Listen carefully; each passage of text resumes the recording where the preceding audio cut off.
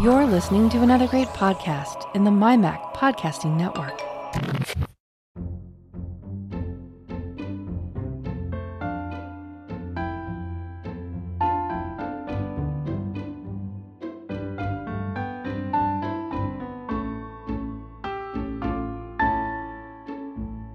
Hi folks, and welcome to episode 88 of the Let's Talk Photography podcast. I'm your host, Bart Buchatz, and this is the show for January 2021.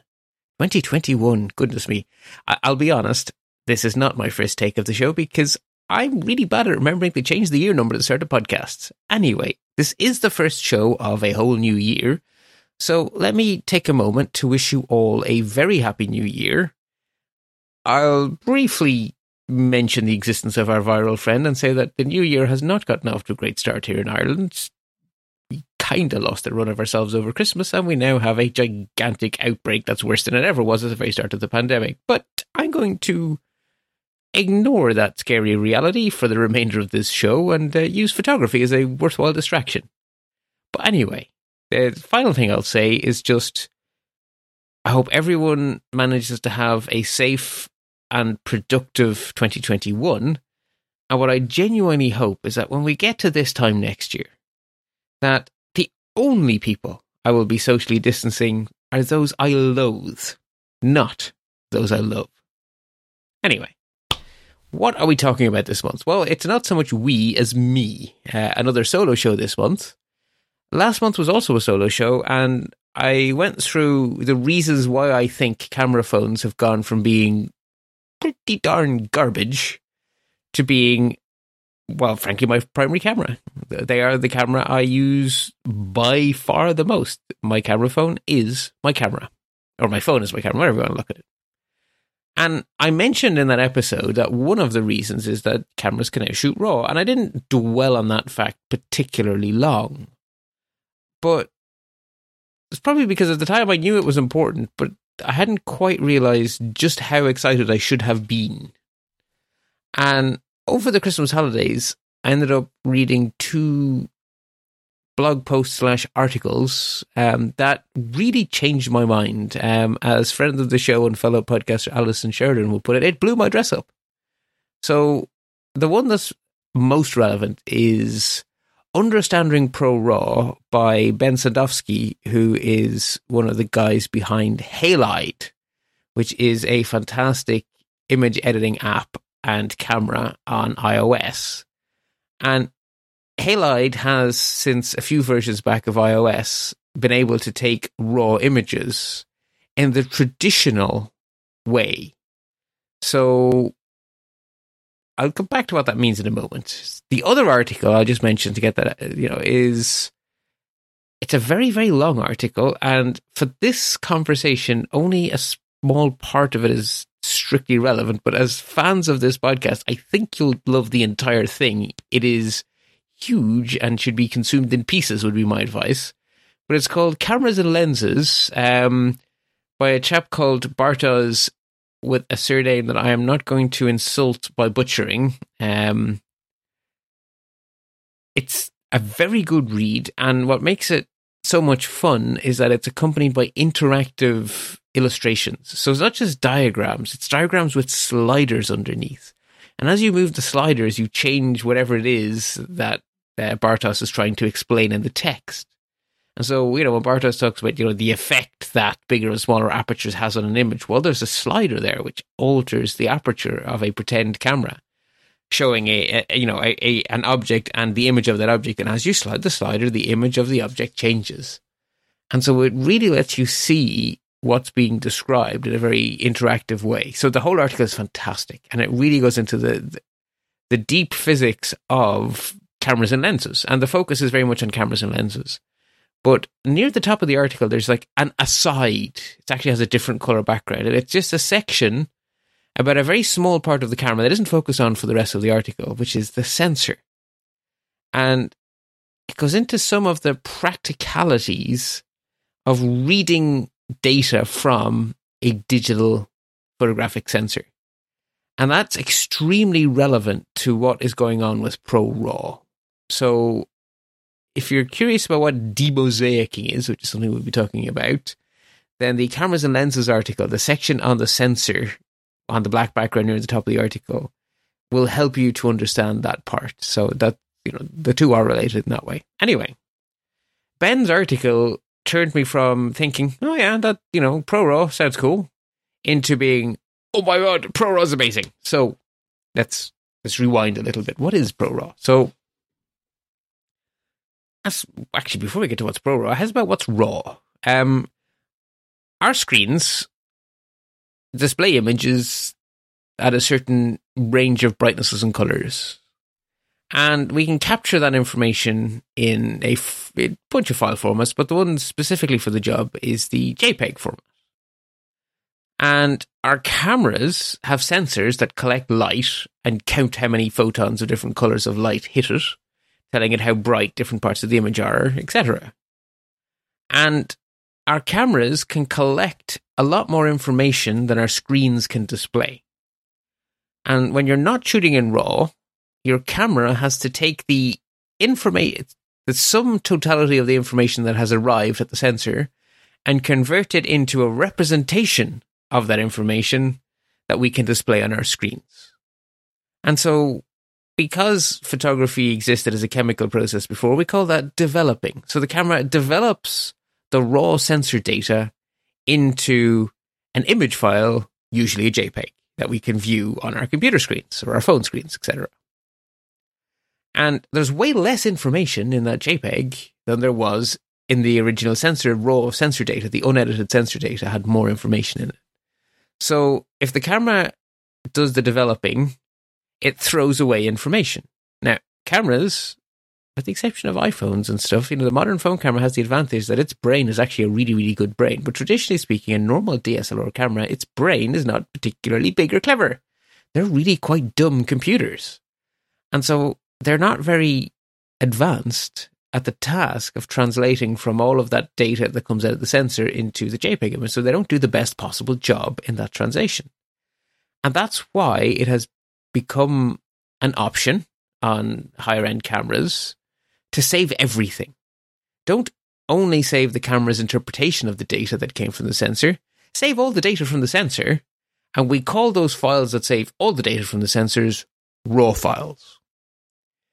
Now, to use a RAW file, the app you're opening the file in has to be able to do the same job the camera was doing. So that means it has to be able to interpret, it needs to actually have an understanding of the physics of the sensor that the data was captured from so that it can know how to interpret the data. And that's why when a new camera comes out, you have to wait for Adobe to provide an update to Adobe RAW, or for Apple to provide support for the camera in the Photos app. It's because the raw sensor data is heavily dependent on the actual hardware of the sensor. So you can't interpret the data without writing new logic into your app that is aware of the physicality of that sensor. But it means that an app that has that ability, that has that understanding, can provide you with sliders to assert your opinion on the translation from the raw sensor data into the output image. And you as the creator can, if you have the skills, can do a better job of getting the image you want. And you have all of this extra information available to you, which hasn't been thrown out, so it allows you to recover details in shadows that would have been lost otherwise, or details in highlights, or make color adjustments, because the camera guessed wrong about the white balance and so forth. So it provides someone with the skills more control, but you're taking control away from the camera. Therefore, if you don't have the skills, what you end up with is a mess. And so it's always, a traditional RAW is a lot more work to edit than a JPEG, because you have to do it all. You've basically said to the camera, turn your brain off, just give me the data. And that means you have to do it all. So Apple has had support for traditional RAW files for a few years now, which is why apps like Halide exist. And they're not just an Apple thing, it's not just an iOS thing. There are raw, the cameras on Android devices also allow raw data to be accessed by apps. And so those apps on Android and iOS have, until ProRAW, behaved in the same way as a photo editing app on a Mac or a PC. They have needed to be aware of the physicality of the sensor, and they are doing exactly the same job of translating that raw sensor data into image data. And they also need to wait for updates from the vendor in order to be able to do anything. So, up until ProRAW came out, apps like Halide had to understand the actual sensors in actual iPhones in order to be able to take the raw data from an iPhone sensor and process it in a sensible and sane way. And the disadvantage, as well as having to do all that extra processing, so Halide does that instead of the iPhone brains doing that, and they can make different decisions, and they can provide you with more sliders. So Apple provides you with 0 sliders in terms of how it does a raw conversion, whereas, Halide allows you control. So if you have the skills, you can use Halide to take control. But, modern phones, like I talked about last time, have AI and all sorts of smart technology. So they actually do really clever stuff. And they also do things like merge multiple exposures into a single image. And if you're shooting in true raw sensor data, you would then have to have the raw sensor data for 5 or 6 exposures be saved in order for a third-party app to replicate those brains coming from those signal processing chips and AI chips in these modern phones. So that means that a traditional RAW file is really poorly suited to maximizing the power of these devices. What you really want is to have your cake and eat it. You want to have access to enough data to be able to alter the automatic edits performed by the iPhone's amazing brains after the fact. So what you need is non-destructive iPhone brains. So you want the iPhone brain to not throw out information, but instead to transform the information in a non-destructive way and save it in a format that apps like Halide can use, so that what you get has, by default, when you open a ProRAW image, you see what you would have seen if it were a JPEG. But you have the ability to retroactively change things because the information wasn't thrown in the bin. It was transposed into a portable format that allows an app that understands ProRAW to dial back the tone mapping effect, or to shift the white balance just like you can with a raw image, or to pull out highlights and shadows just like you can with a raw image. But you don't lose all the processing that Apple's amazingly clever chips and AI have done. So you get to have your cake and eat it, as it were. So that kind of made ProRAW interesting. And that's what Apple announced. But what I didn't know was that ProRAW is a brand isn't quite the right word. It is, I guess, the right word. ProRAW as a name is Apple's. But ProRAW, the file, is a completely open standard. ProRAW files are just a fancy name for DNG 1.6. DNG is a format developed and owned by Adobe for storing raw censored data in a cross-camera sort of a way that is fully open and that is royalty-free. So it's free like money, but not free like rights. So Adobe own the digital negative DNG standard. DNG is short for digital negative, I should have said. And they control that standard, but they publish all the details and they provide a completely royalty-free license for creating and reading DNG files, which means it's a format that every camera manufacturer on planet Earth can use to write raw data into a file, and every photo editing app in the world can read data from DNGs. So it's not open source, it's not free, and yet it's free of cost and entirely transparent and open. So depending on your definition of open, DNG is either an open standard or a closed standard, but for all intents and purposes, it's open. And so rather than reinventing the wheel from scratch, what Apple did when they wanted to save the data that goes into their photo editing brain and the results of their photo editing brain in a non-destructive way is to add new capabilities to the DNG standard. So DNG 1.5 does not have the extra attributes needed to do what Apple are doing. DNG 1.6 does. DNG 1.6 was published by Adobe the same day Apple released the ProRAW features for the iPhone's 12 Pro. And the link's actually in the show notes because it's just too fun not to. The full spec is public and linked in the show notes. So that means that a ProRAW file isn't some sort of closed-off thing that only Apple can edit. Any camera manufacturer on planet Earth can copy Apple here and write the same kind of information into a DNG file. And every photo editing app on every platform can read these ProRAW files, because they're just DNGs, and can access the non-destructively stored edits that Apple have added into the file. So that means that you could take a ProRAW photo on your iPhone, and once support has been added by your favorite Mac or Windows editing app, you can adjust the iPhone's image editing filters post-fact in a non-destructive way on Windows or on your Mac.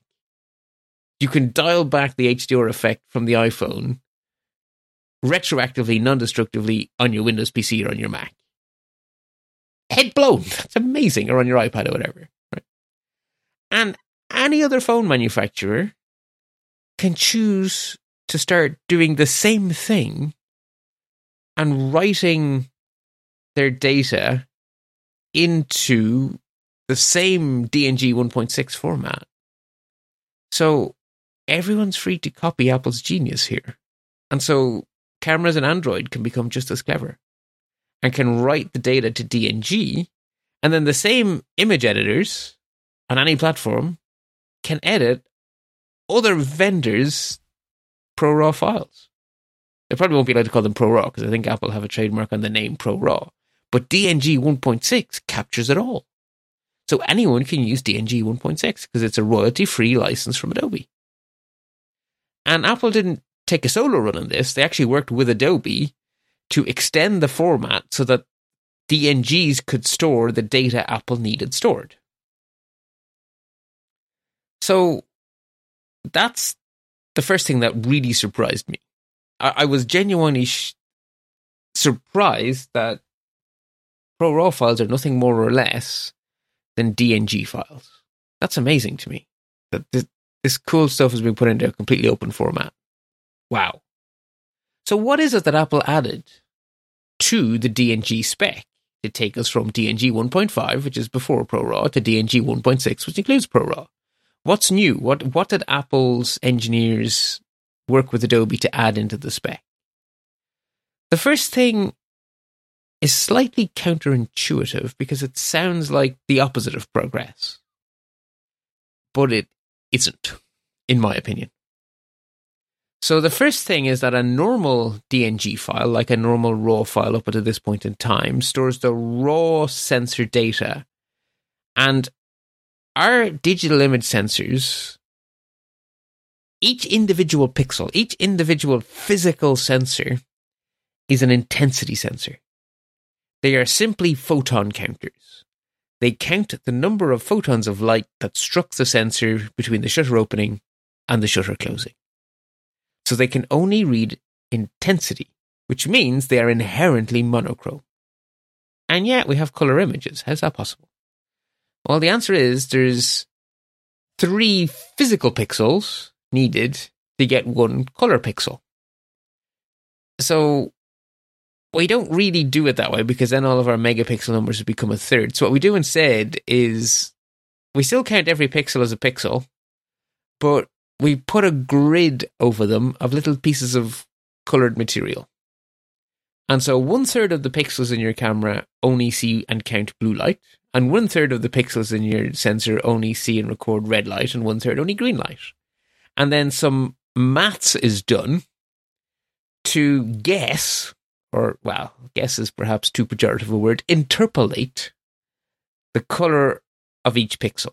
So each physical pixel only knows 1/3 of its color information, but based on all of its neighbors and a whole bunch of math, you can infer the probable color of every pixel in the image. And one of the first jobs of a raw reader, of the reader of a traditional raw file, is to do the math to turn that grid of monochrome pixels combined with the definition from the camera manufacturer telling you what color each pixel is into a color image. And the name for that process is demosaicing.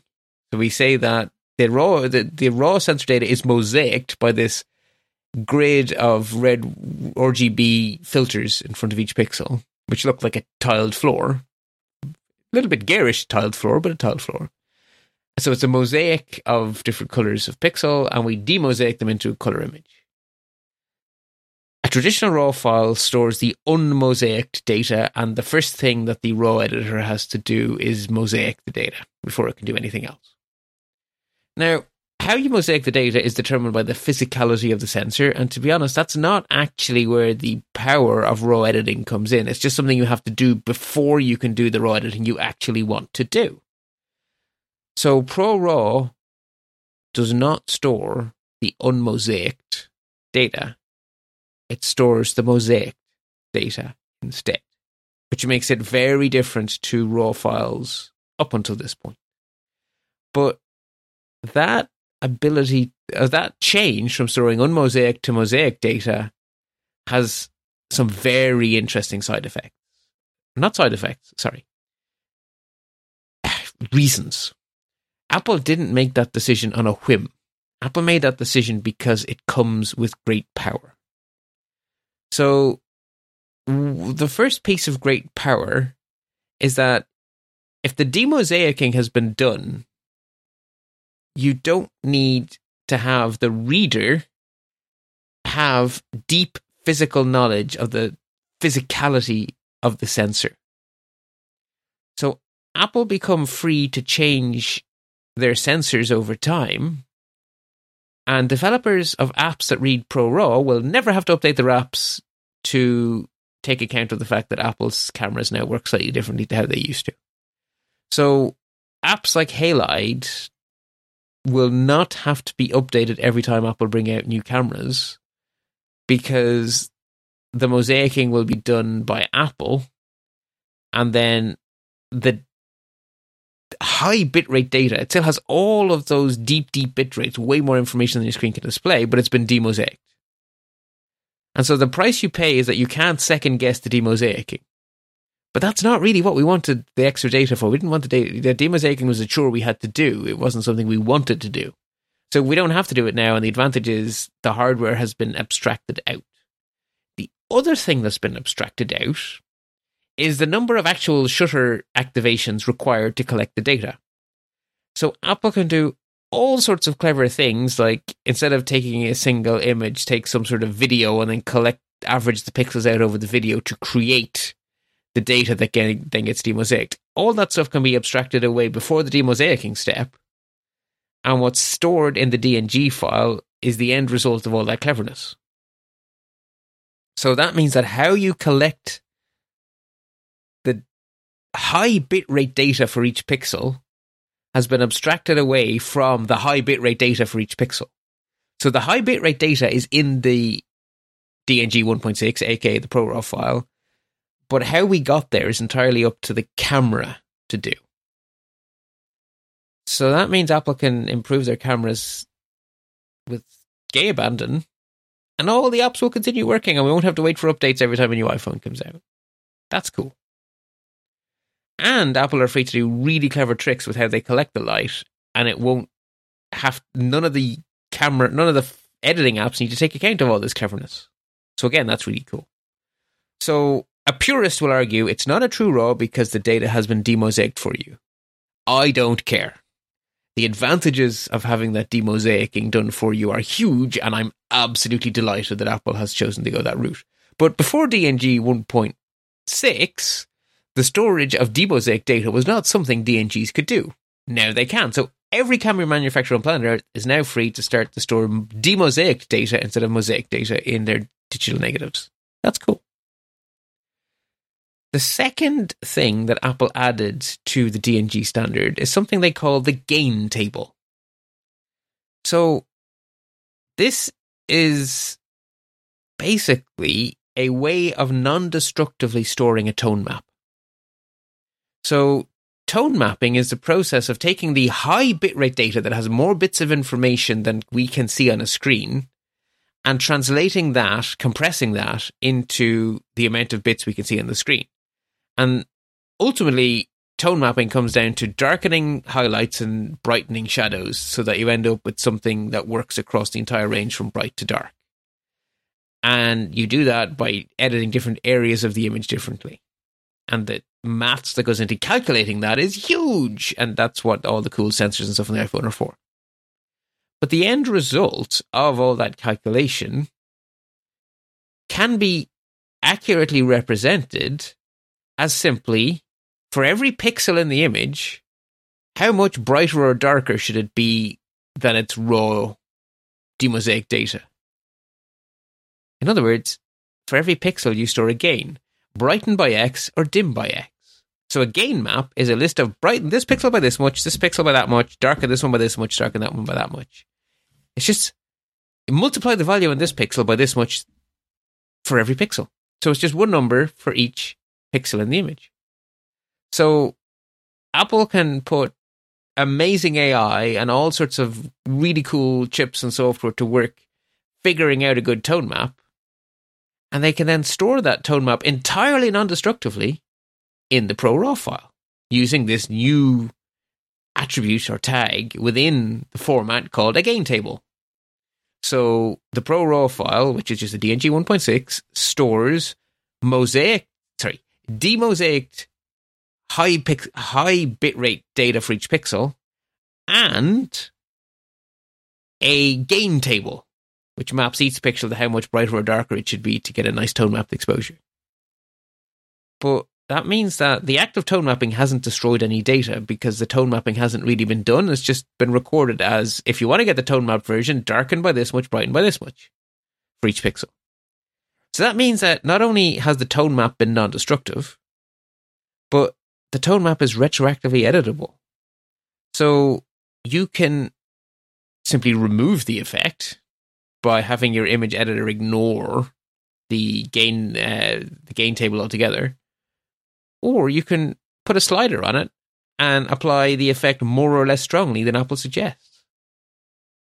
Or you can calculate a whole new gain table and save it non-destructively. So you can now do tone mapping without destroying the RAW. That's pretty darn powerful. So that's exciting. And then the final thing Apple added into the standard really surprised me that they would do this, but it's so cool that they have. They have added something they call semantic maps. This is a way of storing the output of Apple's image analysis AI. So Apple's one of the things Apple have been working on is adding the AI into their editors, etc., to look at an image and say, that is a dog, or that is your grandma, or whatever. And that can now be stored straight into the ProRAW file. Literally, the way you should think of semantic maps is a way of storing these pixels over here are a dog and those pixels over there are a tree.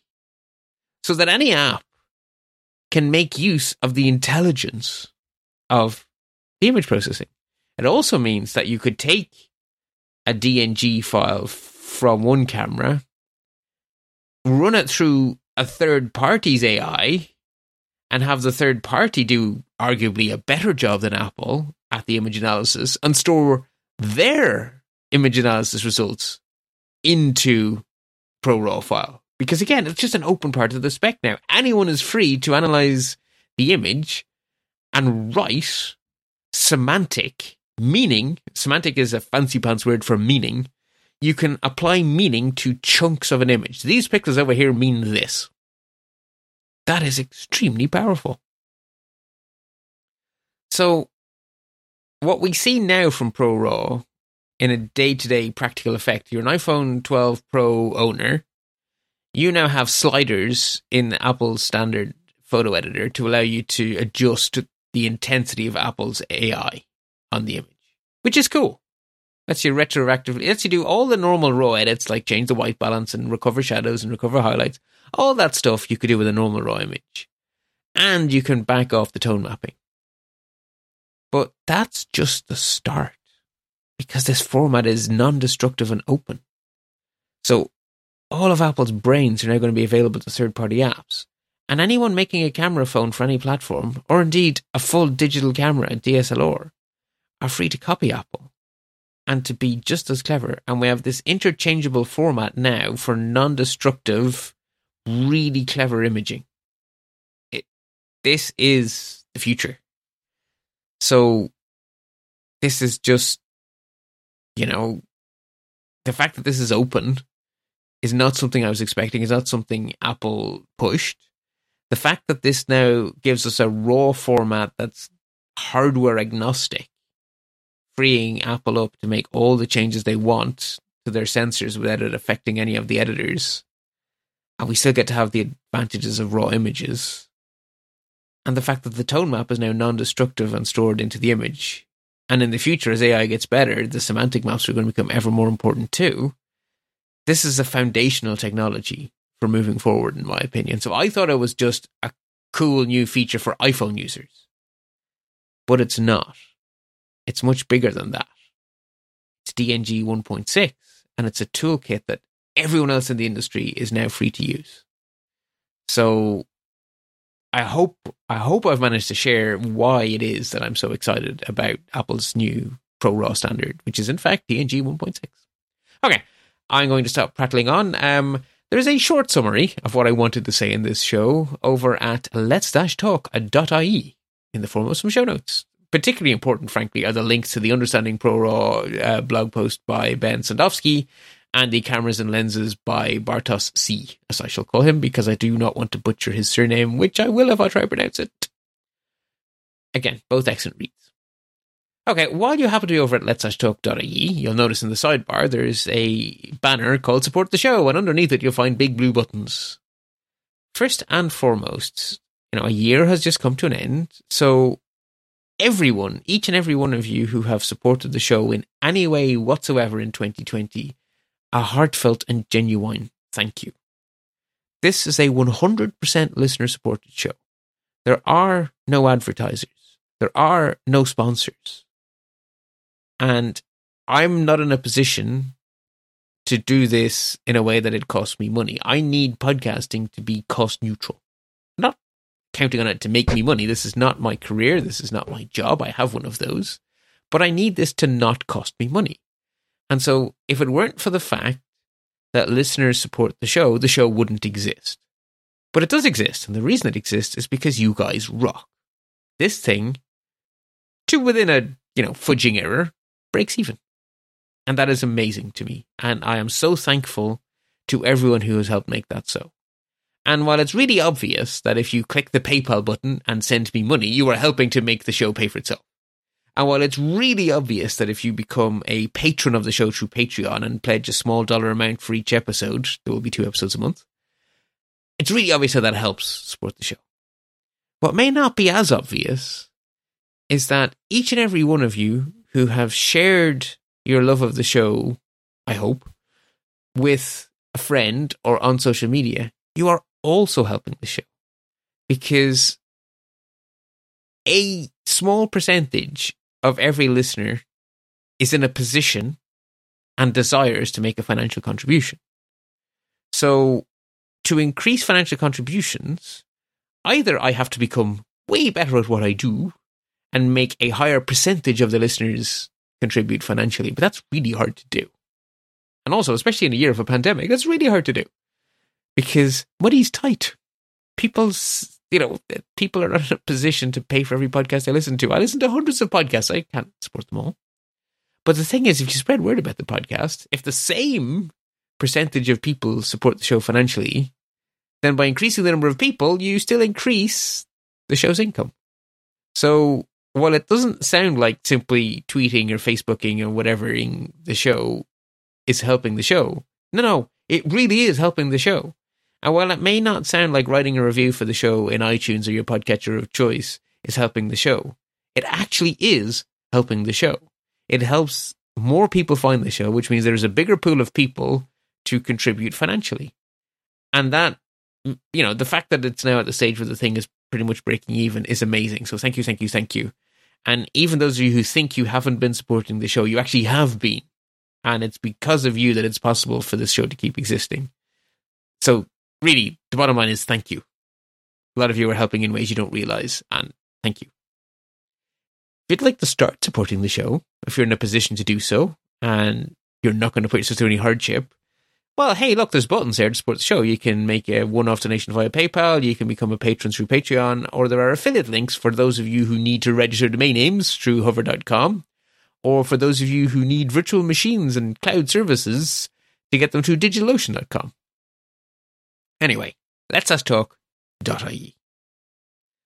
I'm going to draw a line under it here. Just remains for me to say I've been your host, Bart Busschots. You can find me at bartb.ie. And until next time, happy snapping.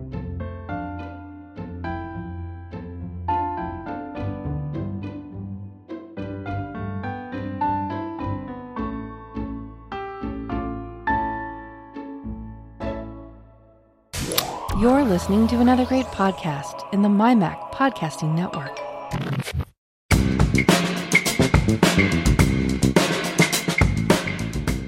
Looking for a show that talks about Apple and Apple products?